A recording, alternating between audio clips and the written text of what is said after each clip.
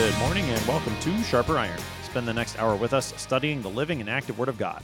His two-edged sword of law and gospel, recorded for you in Holy Scripture, all about Jesus Christ, crucified, risen, and ascended for you. Thanks for tuning in this morning here on Worldwide KFUO. Christ for you, anytime, anywhere. I'm your host, Pastor Timothy Appel of Faith Lutheran Church in Godfrey, Illinois. Thank you to the generous underwriters of Sharper Iron, the Lutheran Church Extension Fund, where your investments help support the work of the Lutheran Church Missouri Synod. Visit lcef.org for more information. And Luther Classical College, a college for Lutherans by Lutherans, opening in fall 2025. Learn more at lutherclassical.org. On this Tuesday, July 18th, we are studying Psalm 90. In today's text, Moses contemplates the temporary nature of this life and invites us to look for hope in the everlasting God. To help us sharpen our faith in Christ as we study God's Word today, we have with us regular guest, Pastor David Vandercook. Pastor Vandercook serves at Trinity Lutheran Church in North Little Rock, Arkansas, and Shepherd of Peace Lutheran Church in Maumelle, Arkansas. Pastor Vandercook, welcome back to Sharper Iron. Good to be with you again. So we get started today, Pastor Vandercook. Talk to us generally about the book of Psalms. How do we need to approach this book as Christians? Well, obviously, the book of Psalms is a little bit different than most of the other books of the Bible in that it's written over a period of literally thousands of years because we have authorship from the beginning of God's people, well, at least as early as the one we're talking about today, a psalm written by Moses, and then we have psalms written by David much later. So it's really a collection of individual hymns or songs or prayers that are kind of all compiled together. And they are divided into books, but even those divisions into books don't really have a clear, this is from this era, this is from this era, this is from this era, or anything like that. But the Psalms really provide a basis for us for how to pray and how to, by extension of that, how to sing as the people of God, because this really is the hymn book of the Bible. And still today, the Psalms very much shape our prayer life. The Psalms appear throughout our liturgy, regardless of whether that's one of the prayer offices like Matins or Vespers, or whether that's the opening versicles for like Divine Service Setting 3. We have opening versicles there that also come from the Psalms. We sing one of the Psalms in the it's right on the tip of my tongue. The offertory. There we go, the offertory. Yes, the offertory. And then, the offertory in both Divine Service Setting 3 and Setting 1, just different offertories using different Psalms. And then in addition to that, you have the canticles that we use in the prayer offices that often come from the Psalms as well. So anyway, we have, the Psalms serve that purpose of being the songs that the church continues to sing, and also does very much shape the prayer life of the church as well. So talk to us more specifically about Psalm 90. What kind of context, historical background do we need to know for this psalm? Well, the inscription at the beginning of the psalm indicates that this is a prayer of Moses, the man of God. And so, you then want to take into account, well, okay, who is Moses? And of course, we all know Moses well as far as what he did leading the people of Israel out of Egypt. But also we know that Moses authored the first 5 books of the Bible. And so he authored the creation account for us and the early history of God's people leading all the way up into their entrance into the Promised Land. So, while we don't have a specific date which we can necessarily pin on this particular psalm, it's during the lifetime of Moses that he during his lifetime, obviously, that he writes this. But it's clear from reading it that there is this idea that, Moses has in mind the creation, especially in the opening verses of the psalm. But also a familiarity with the wrath of God, because, during the time that Moses leads the Israelites, obviously they experience the wrath of God as well as the mercy of God, and both of those play a role throughout this psalm. So with it being a psalm of Moses, and I know we're not talking about all the psalms today, but this is probably one of the oldest psalms, if not the oldest, at least based on the ones that we know the author for. Right. Yeah. Obviously, we have a number of psalms that are anonymous. We don't know who wrote them necessarily, but this one likely, likely, could be the oldest of the psalms that we have. That's right.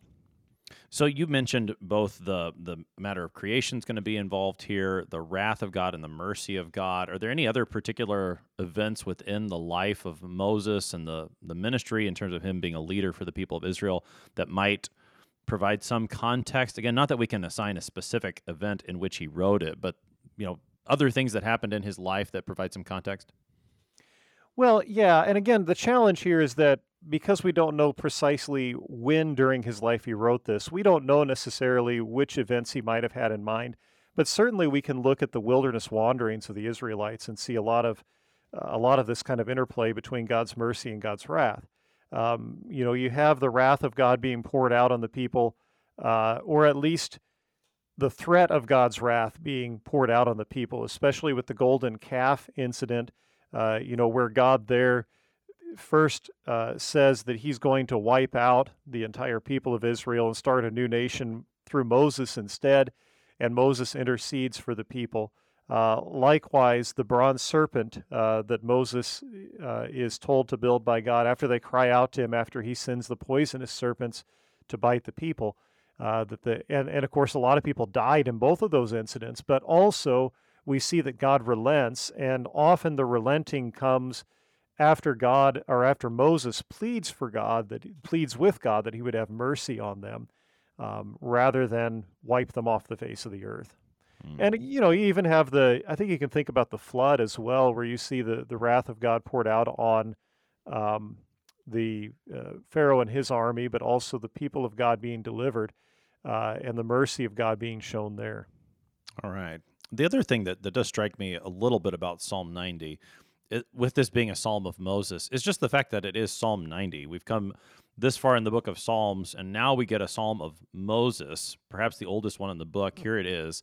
It's at the start of book 4, and there's not always, at least as far as I can tell, a rhyme or a reason as to why the Psalms are ordered the way they are, but it does seem significant to me, at least in some sense, that this starts book 4, and the last psalm of book 3, Psalm 89, which is a very long psalm, and we didn't cover it here on Sharper Iron, but when you look over it, it talks about both the rise and the fall of David as a king and really the Davidic kingdom.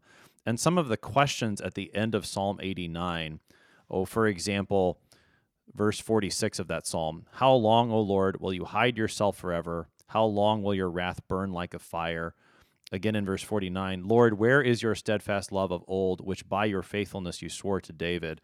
It strikes me as you see the people of Israel in that psalm thinking about their time under David and his children as their kings.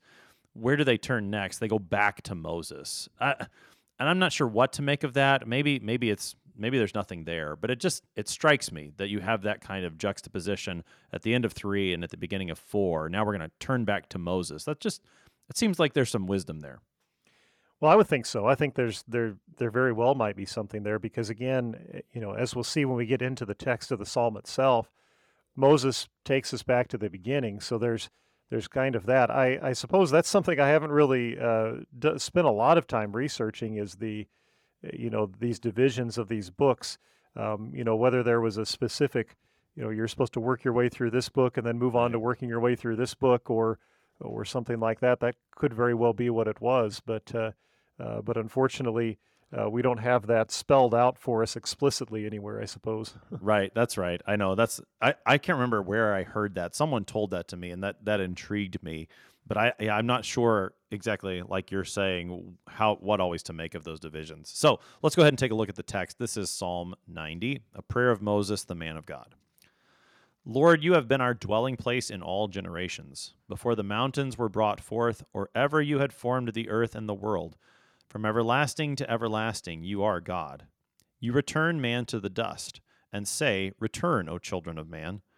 For 1,000 years in your sight are but as yesterday when it is past, or as a watch in the night. You sweep them away as with a flood. They are like a dream, like grass that is renewed in the morning. In the morning it flourishes and is renewed. In the evening it fades and withers. For we are brought to an end by your anger. By your wrath we are dismayed. You have set our iniquities before you, our secret sins in the light of your presence. For all our days pass away under your wrath. We bring our years to an end like a sigh. The years of our life are 70, or even by reason of strength 80. Yet their span is but toil and trouble. They are soon gone, and we fly away. Who considers the power of your anger, and your wrath according to the fear of you? So teach us to number our days, that we may get a heart of wisdom. Return, O Lord, how long? Have pity on your servants. Satisfy us in the morning with your steadfast love, that we may rejoice and be glad all our days. Make us glad for as many days as you have afflicted us, and for as many years as we have seen evil. Let your work be shown to your servants, and your glorious power to their children. Let the favor of the Lord our God be upon us, and establish the work of our hands upon us. Yes, establish the work of our hands. That's the text for today. It's Psalm 90. Pastor Vandercook, thinking about this psalm as a whole, how might we structure it, maybe divide it up into stanzas? Yeah, as I was going through this, I leaned a little bit on some of the other outlines that I've seen. They all seem to follow this same basic train of thought here. The first couple verses give us basically the eternal nature of God, how he has no beginning and he has no end. He has always been. And there's kind of that solidness that is there. The God that created the universe has always existed and will always exist. He does not change. The second portion of the book, or not the book, the Psalm, verses 3 through 6, really kind of addresses the frailty of human life and also the sinfulness of man that leads to that. And that's kind of built upon in 7 through 11, where the cause for the frailty of human life becomes expressed, because it is the sin of man that leads to him being frail. That kind of brings us back into the fall, into sin. And then the psalm ends with verses 12 through 17 with a prayer for God's mercy. Obviously, the whole psalm as a whole is really a prayer, but we get the specific petition really as we get to 12 to 17. And really, as I look at it, and I was thinking about this as I was heading out to my bike ride this morning, that the psalm almost kind of follows the same pattern that we have whenever we put together the collects that we use, the collect of the day each week in the church here, that you have this address, to God, followed by a rationale. Basically that the reason that we're praying to you, God, is because we know that you are able to do X. And then you get into the actual petition, and then the benefit that you want from that petition. So I think I caught all those. But anyway, you almost can kind of see that as you go through this psalm, that there is this address to God followed by a rationale. Here we actually have kind of a confession worked into this, but then also a petition toward the end with some rationale in there as well. Or not? Right. Not, yeah. No, I think you're right Yeah. to see the same pattern in the collects and here in Psalm 90, even with the way that the Lord is named and called upon. That here Moses is going to call upon the Lord as the one who is eternal, and that's the reason for our hope when we see our own frailty. And that is true in a lot of the collects, and the name that God is called upon, whether Heavenly Father or Almighty God or Good Shepherd of the sheep.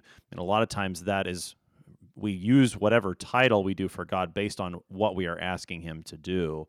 So I think you're right to see that here in Psalm 90 as well. So let's talk about those first couple of verses that talk about the eternal nature of God. Verse 1, Lord, you have been our dwelling place in all generations. Help us just into that first one. Yeah, the idea behind a dwelling place is that it is always constant. I think this is actually this is a great comfort for us in the world. And I mean, I guess that's, people have always said that, the world is always changing, which is true. Things in the world are constantly changing, constantly in flux. But the thing that doesn't change is God. He is constant. And so I think that's important for the church to understand as well, that there's good reason for us to consistently do the same thing, simply because the world around us is changing at a rapid pace, and I do believe it is changing at an even more rapid pace as time goes on. You know, when I think about how things were in society in general, even, 16 years ago when I get out of the seminary, it's radically different now. But the thing that doesn't change is the church, is God and His Word. This is a solid rock that we can rely upon and return to. And this is what Moses is directing us back to with this psalm as well. Lord, you've been our dwelling place through all generations. We know that we can count on you, Lord. We can go back to you because we know that you are the same today, yesterday, and forever. Yeah, well, in the way that he phrases it, that the Lord is the dwelling place for all generations. Thinking through what Moses spent a lot of time writing in those 5 books, he spent plenty of time writing down generations. He wrote down many different genealogies, and so grounding. Again, we're going to see the matter of creation here as well, but also grounding it in human history from one generation to the next through all of those people who, Genesis chapter 5. Adam lived this many years, he fathered this son, and then he died. Those generations, one after another, people are dying, people are living. What remains constant for all of those people that Moses has written about? It is the Lord. That's the dwelling place that remains. Yeah, right, yeah. Exactly. Yeah, well, I think that's right to bring up the genealogies too. I hadn't thought about that. Just the idea that Moses lists all those generations. That's a good thought. Sure, and then what are we going to give to our children? What is it that, as I think about the generations that have come before me, and what will I give to those who are coming after me, to give them the truth of the Lord, His Word? That is the best thing that I can give them. That's the eternal thing that I can give them, as opposed to my frailty that we're going to talk about here in a little bit with this psalm.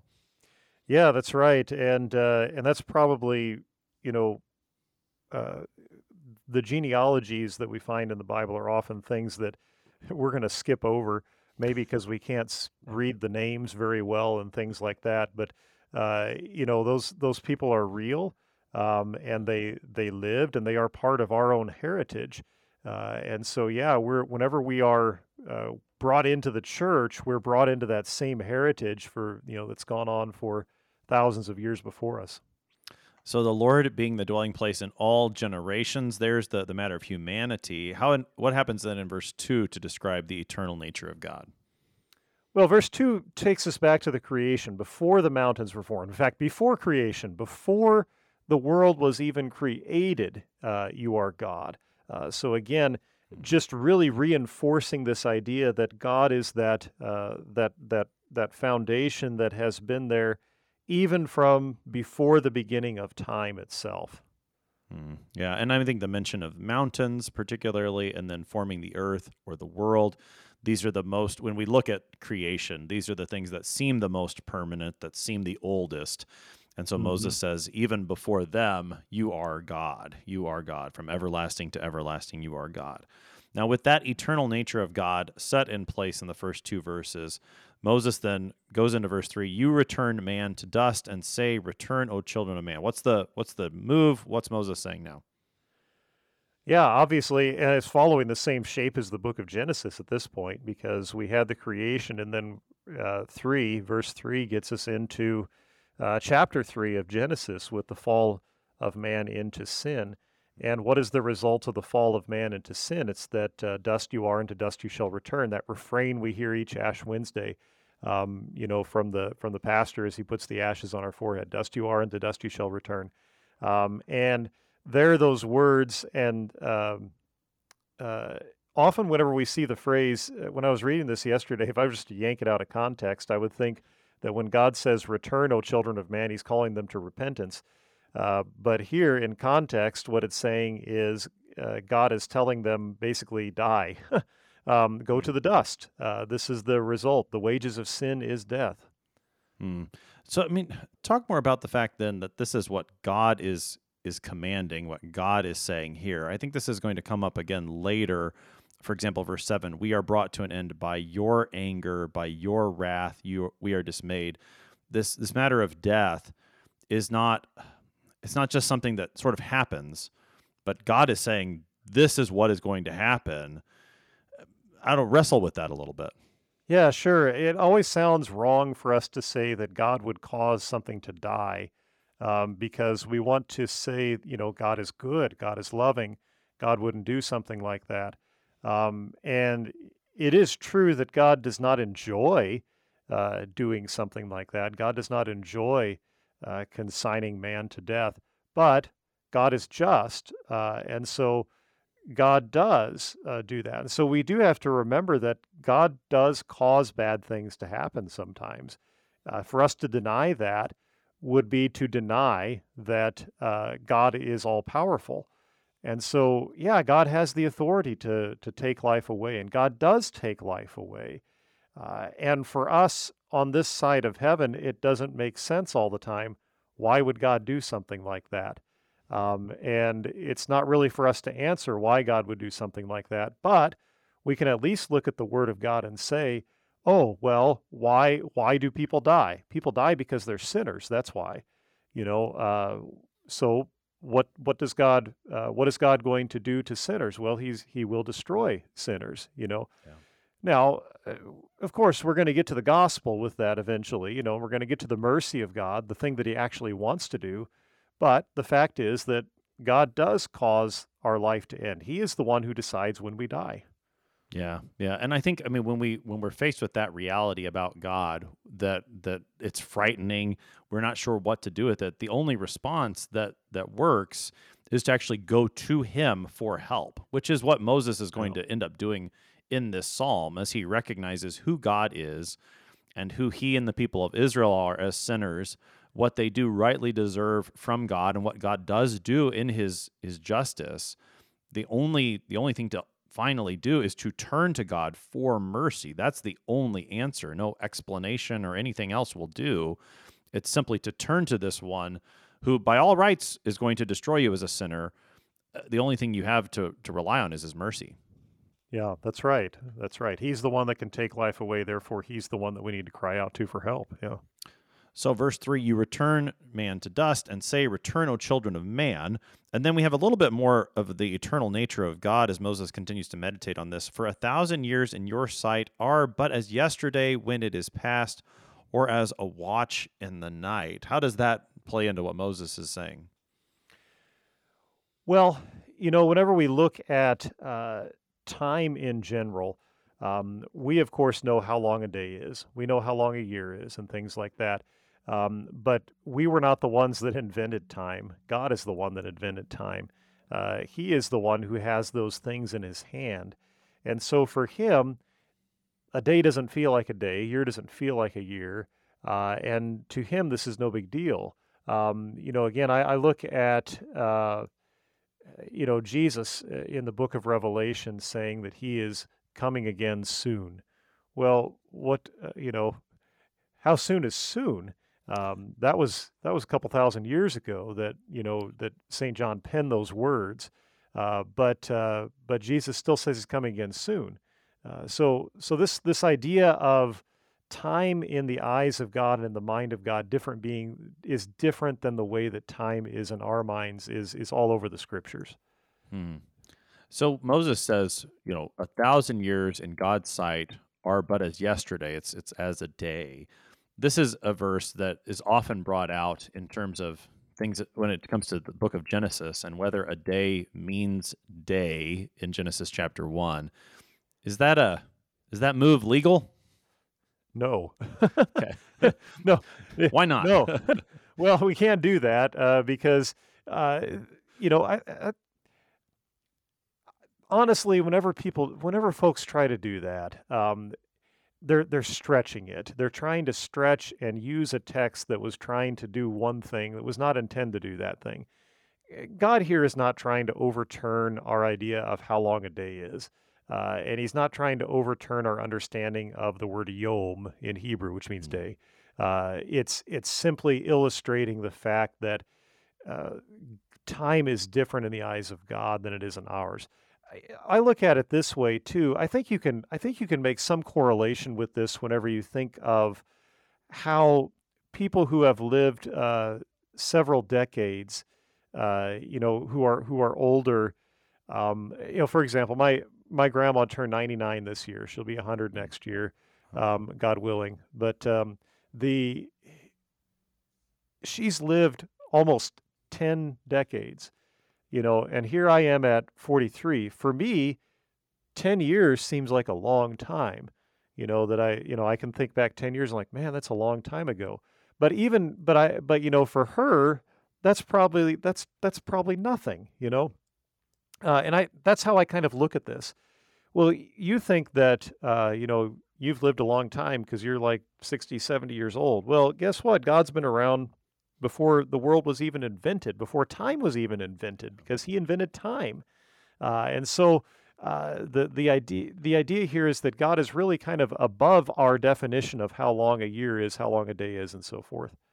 Yeah, that's right. And when it comes to the definition of day in the book of Genesis, we should let the book of Genesis determine that for us. And it does there in Genesis chapter 1 when the Lord says there was evening and there was morning this day. So right, yeah. Yeah, we have that definition of day, right? And Moses gives that to us there in Genesis. That's correct, yeah. Right. And so here he's talking about something else, doing something different in Psalm 90 as he reflects on both the eternal nature of God and the frailty of man. We will keep reflecting on that with Moses here on Sharper Iron on the other side of the break. You're listening to Pastor David Vandercook this morning. Help us to study Psalm 90. We will be right back. Please stick around.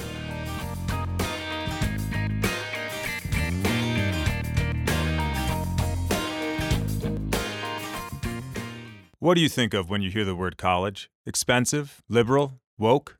Imagine a college that is affordable, a college that is unapologetically conservative and Lutheran, a college that won't take a dime of federal funding, a college that teaches the best of our Western heritage, a college where students grow in the Christian faith instead of leaving it behind. This is Luther Classical College, a college by Lutherans and for Lutherans. Visit our website, lutherclassical.org, subscribe, become a patron, and join the thousands who are making Luther Classical College a reality.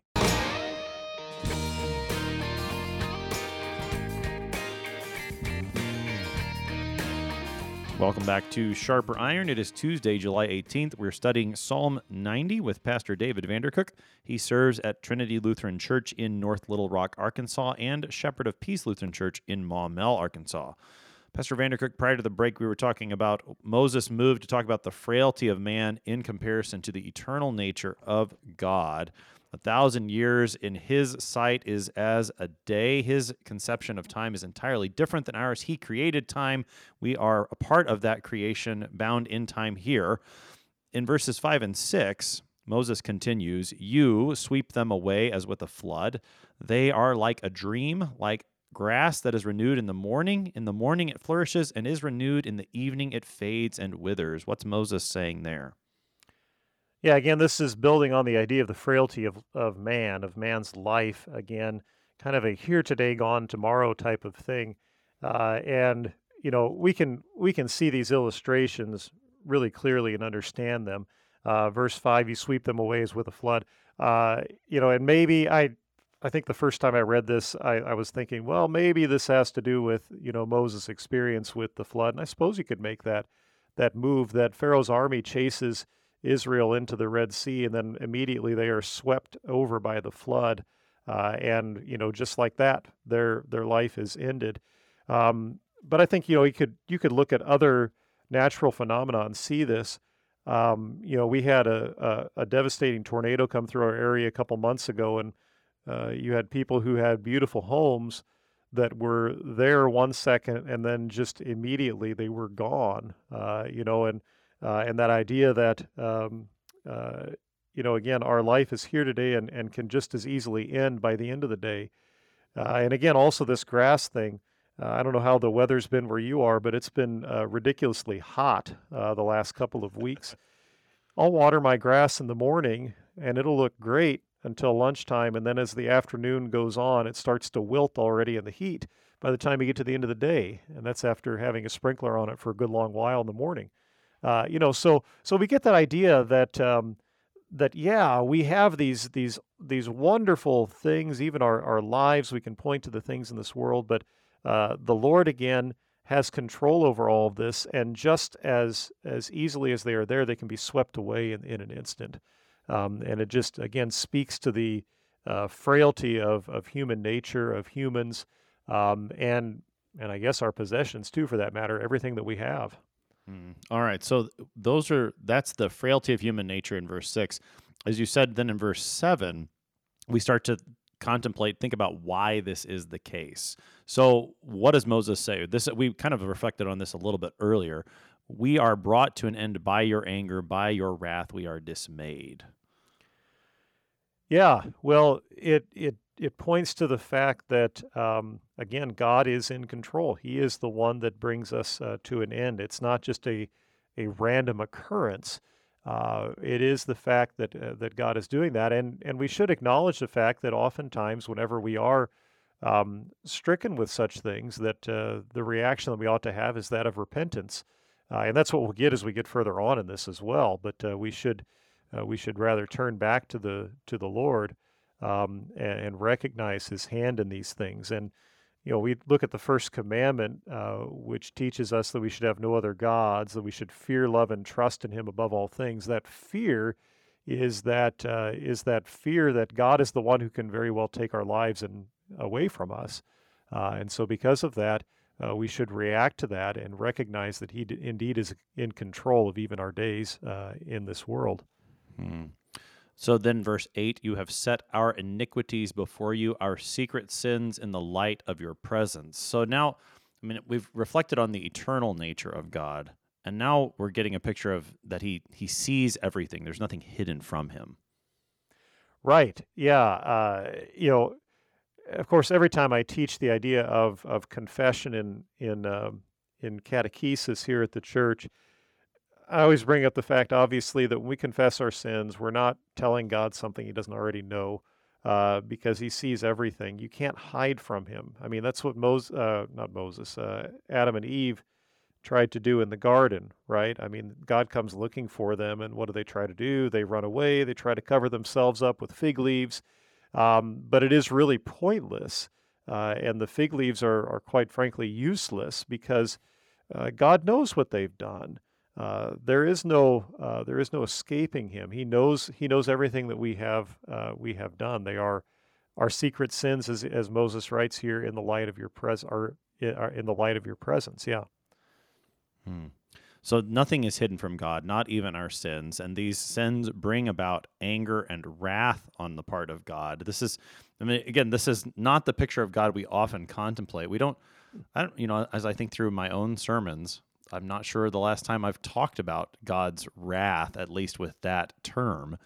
Why do we need to talk about God's wrath? Well, I think we need to recognize that, our people need to hear that God really does hate sin. He really doesn't just spend all of His time affirming us and telling us we're doing a great job or something like that. That's not what God and His Word are there for. They are there God's Word is there to call us to repentance quite often. And, so, obviously we don't want to boil the Word of God, the Scriptures, into just simply an instruction book of how we are to live, but that really is a large part of what the Bible is. It is telling us what is right and what is wrong and what God expects out of us.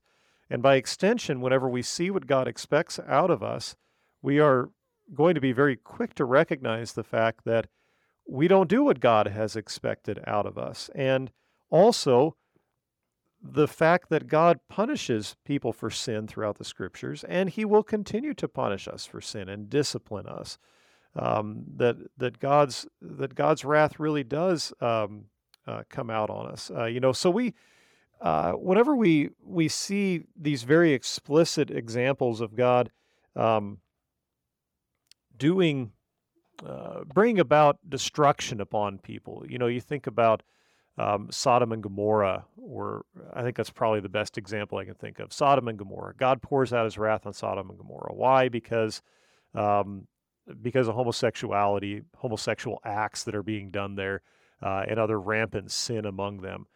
Well, we should recognize the fact that God could very well do the same thing today, and very well might be doing the same thing today. Maybe we just aren't recognizing it sometimes, that maybe some of the destruction that's coming upon us is because we are sinners. And that's what God does to sinners. And I think when we realize what the wrath of God is and that it is truly something we deserve, we end up understanding and appreciate and rejoicing all the more in what the gospel actually is. I'm just thinking about the way that Moses writes here, "You have set our iniquities before you." I think it's I'm not sure if it's a Psalm of David, Psalm 130. The psalmist there says, "O Lord, if you would mark iniquities, O Lord, who could stand? But with you there is forgiveness." So you've got, on the one hand, here God is setting the iniquities before him. On the other hand, God is not going to mark our iniquities. He's going to forgive them. I think if we only have the thought of God not marking our iniquities, we might get the idea that God just sort of ignores our sin, that he doesn't really, he just kind of looks the other way. He knows maybe something bad is happening, but he's not going to pay too close attention and just let us get away with it. That's not the right picture. Psalm 90 reminds us, no, God actually does something about those iniquities. And that, I think that really helps us to appreciate what happens with the gospel, that instead of us paying the price for those iniquities and getting what we deserve, that wrath ends up getting poured out on Jesus instead in our place. And that really heightens what God has done in the gospel. Yeah, for sure. Yeah, I think that's right on. So Moses continues to reflect on this reality that God's wrath is what sinners deserve. He knows our iniquities. He sees our secret sins. And then in verse 9, he continues, "All our days pass away under your wrath. We bring our years to an end like a sigh." That's so uplifting, Pastor Vandercook. Yeah, right. It kind of reminds you of Ecclesiastes a little bit, doesn't it? It does. Yeah. All our days pass away under your wrath. Yeah. So it's just the reality of life that sometimes it does feel that way, I suppose. Yeah, that we're just kind of our years come to an end like a sigh, like we're just ready to be done, with living in this world. Yeah. But however long we make it, he actually gives us some numbers. Yeah. Which this is striking, isn't it? When you think about the life of Moses and when he could have written this, that here he's saying, the years of our life are 70, or even by reason of strength 80. Yet their span is but toil and trouble. They are soon gone, and we fly away. Just those numbers. I don't know when he wrote this, but I have a hard time imagining him writing it before he turned 80, because he was 80 when he led the people out of Egypt, and it's hard to imagine him writing this before that. So it's striking to see him write this as someone who's older than that. But even then, he still recognizes. I guess he puts his life into the right perspective here. Yeah, I think so. Well, and also, he says 70 and 80 here, and that was probably actually a fairly long lifespan for that period of time anyway, getting to 70 or 80. And on top of that, when we consider this with the earlier verses that talked about 1,000 years in your sight, in God's sight, are but as yesterday when it is past, we look at 70 and 80 and think, man, that's a long time. And it's actually really not, especially in the whenever we consider how God considers time being so much different. But yeah, even those long spans of time, the spans of time that we think are so long, are filled with toil and trouble. Yeah, yeah, and they're soon gone. Yeah. That's right, and we fly away. We fly away. So then there's this. I think it's a rhetorical question in verse 11. Who considers the power of your anger and your wrath according to the fear of you? What's Moses asking there? Well, yeah, I think it is a rhetorical question, and the answer is the expected answer is nobody, and that's the problem. Nobody considers the power of the anger of God, which gets to our conversation earlier about the importance of understanding God's wrath and anger towards sin. That we don't consider. We often do not consider the power of God's anger. So then that's where the psalm then turns now to particular petitions. As you said, all of Psalm 90 is ultimately a prayer to the Lord.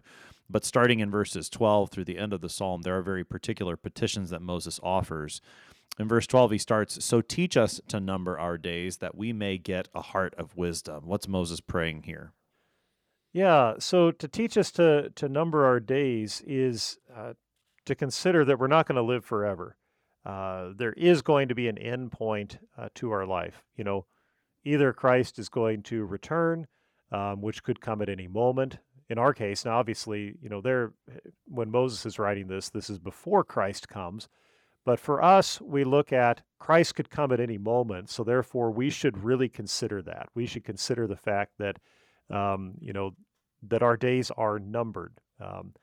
And so with that time, we should get a heart of wisdom. And where do we get a heart of wisdom from? Well, from the Word of God that leads us into all truth. That's where we get wisdom. So teach us to remember the fact that dust we are, the dust we shall return, and we don't know when that's going to happen. So in the meantime, let's be about gladly hearing and learning the Word of God.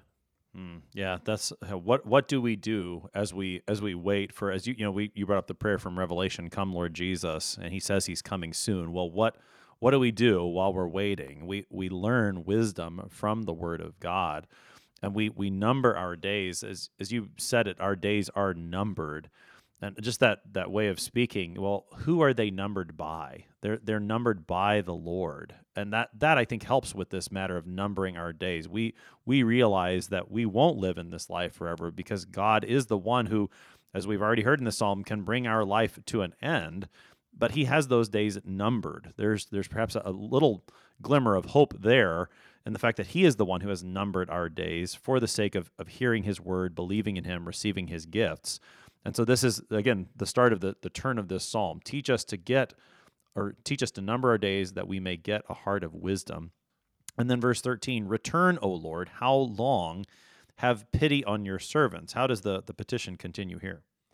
Yeah, I didn't notice this till just right now, and this should have been obvious, but I think that 13 contrasts very nicely with verse 3, where God said, "Return, O children of man," where He was, telling them to return to dust. And here, we instead are praying to God to return to us because of our sin.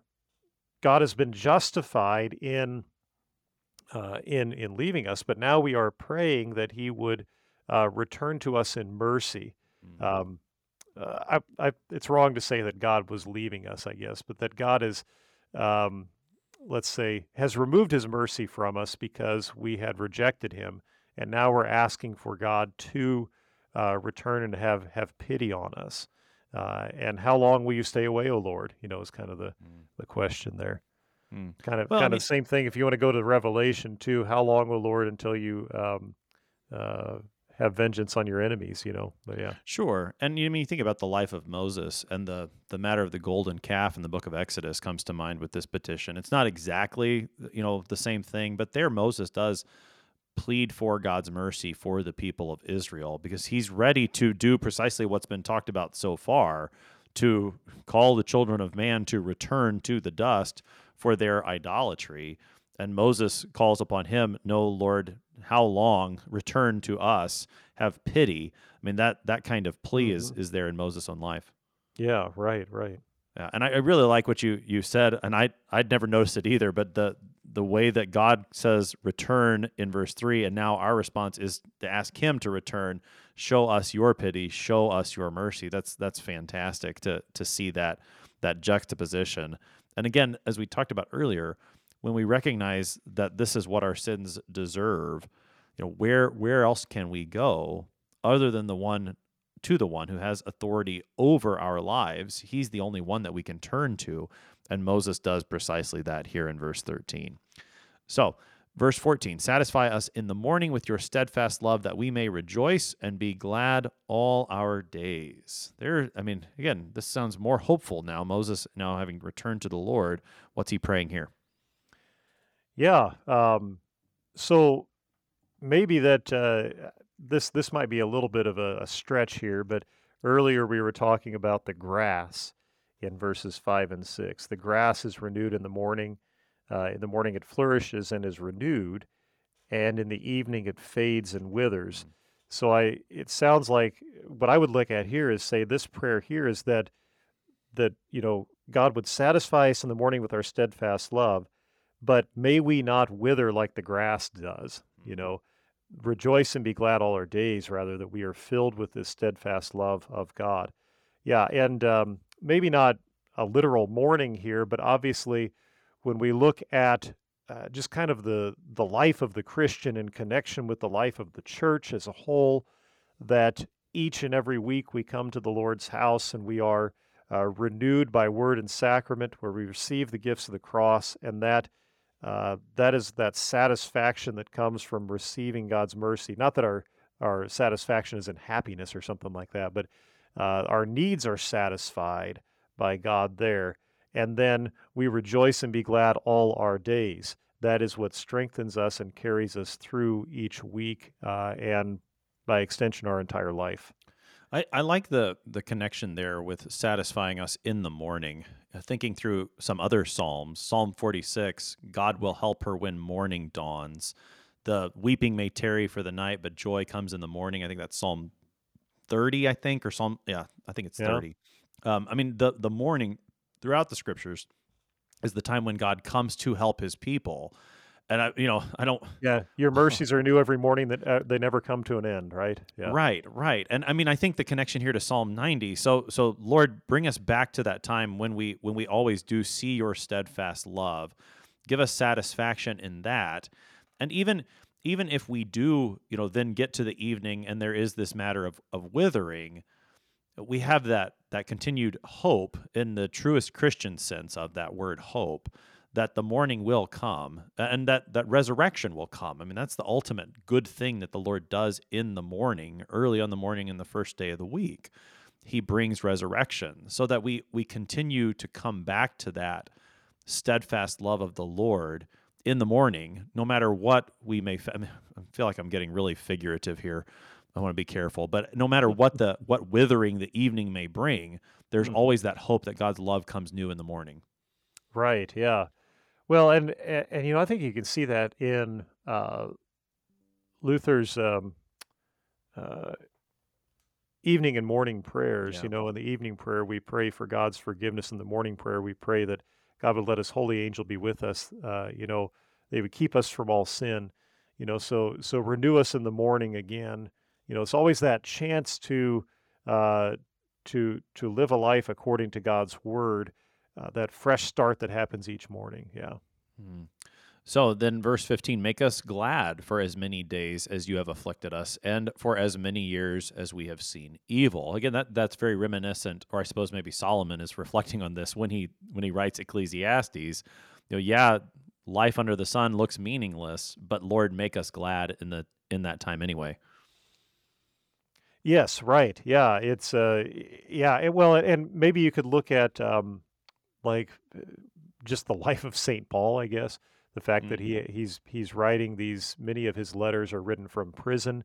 You think about Philippians, and he's telling people to rejoice throughout that whole book. It's a book of rejoicing, and his context would not suggest it's a good time to rejoice. But yeah, that's what this points us to, seemingly. Yeah. Is there something to this matter of being afflicted and yet being glad? Is there a connection perhaps to the discipline of the Lord that through such afflictions, he teaches us to trust in him and find the joy in him rather than in anything else? Oh, I think so. Yeah, definitely. Because we do tend to, and I touched on this in my sermon this past Sunday, that whenever somebody, when do people use the term blessed? When they say, "Oh, I'm blessed." Well, usually it's only in the context of when good things happen. We don't tend to think about the bad things in life being blessings. Yeah, you'll sometimes hear people talk about, if somebody dies after fighting a long illness, they'll say that's a blessing because, their time of suffering has ended. But other than that, usually we don't see negative things in life as blessings. But that's not the way that God would have us think, obviously, because the fact is that you look at the way the martyrs reacted, for example. How do they react to persecution? This is a great blessing. They considered it a blessing to be suffering along with the saints, or be counted among those who are suffering. In verses 16 and 17, Moses concludes his prayer in Psalm 90. He says, "Let your work be shown to your servants and your glorious power to their children. Let the favor of the Lord our God be upon us, and establish the work of our hands upon us. Yes, establish the work of our hands. What does it mean for God's work to be shown to his servants and his children? And what does it mean for our works, the works of our hands, to be established? Yeah, first of all, with God's works to be shown to his children, again, we can look throughout the lifetime of Moses, in particular the time of the Exodus. He's bringing these plagues upon the Egyptians, and there the people see the work of God, and that he is bringing them out with a mighty hand, an outstretched arm. They see all the wondrous deeds he's doing. They see the deliverance he gives them at the Red Sea and so forth. So, the people of the Old Testament saw the works of God being done right before their eyes, and they recounted them for their children, or at least they were supposed to. That was part of the problem as you get later on in the Old Testament. But they recounted them for their children so that they could see what God had done. And so, but now that finds a greater fulfillment in Christ, because the work of God that is done, that is shown to his servants, and his glorious power to his children ultimately is done at the cross in Christ Jesus and in the resurrection of Christ. So this is really a prayer for Christ to come at that point. Let your work be shown to your servants. Yeah. Now, then what does the matter of our work being established as the prayer concludes, what does that mean? Yeah, I was thinking about, and I just thought of this morning too. So it was after the feeding of the 5,000 in, I think it's John's account of the feeding of the 5,000. You can correct me if I'm wrong, but it's whenever we get to after that, the people ask Jesus, "What must we be doing to be doing the work of God?" And Jesus says, "Believe in the one whom he has sent," or something like that. I may be paraphrasing or quoting that incorrectly. But you're right that it's in John 6, this is the work of God, that you believe in him whom he has sent. That's John 6:29. Yep. There we go. That's what I was grabbing for there.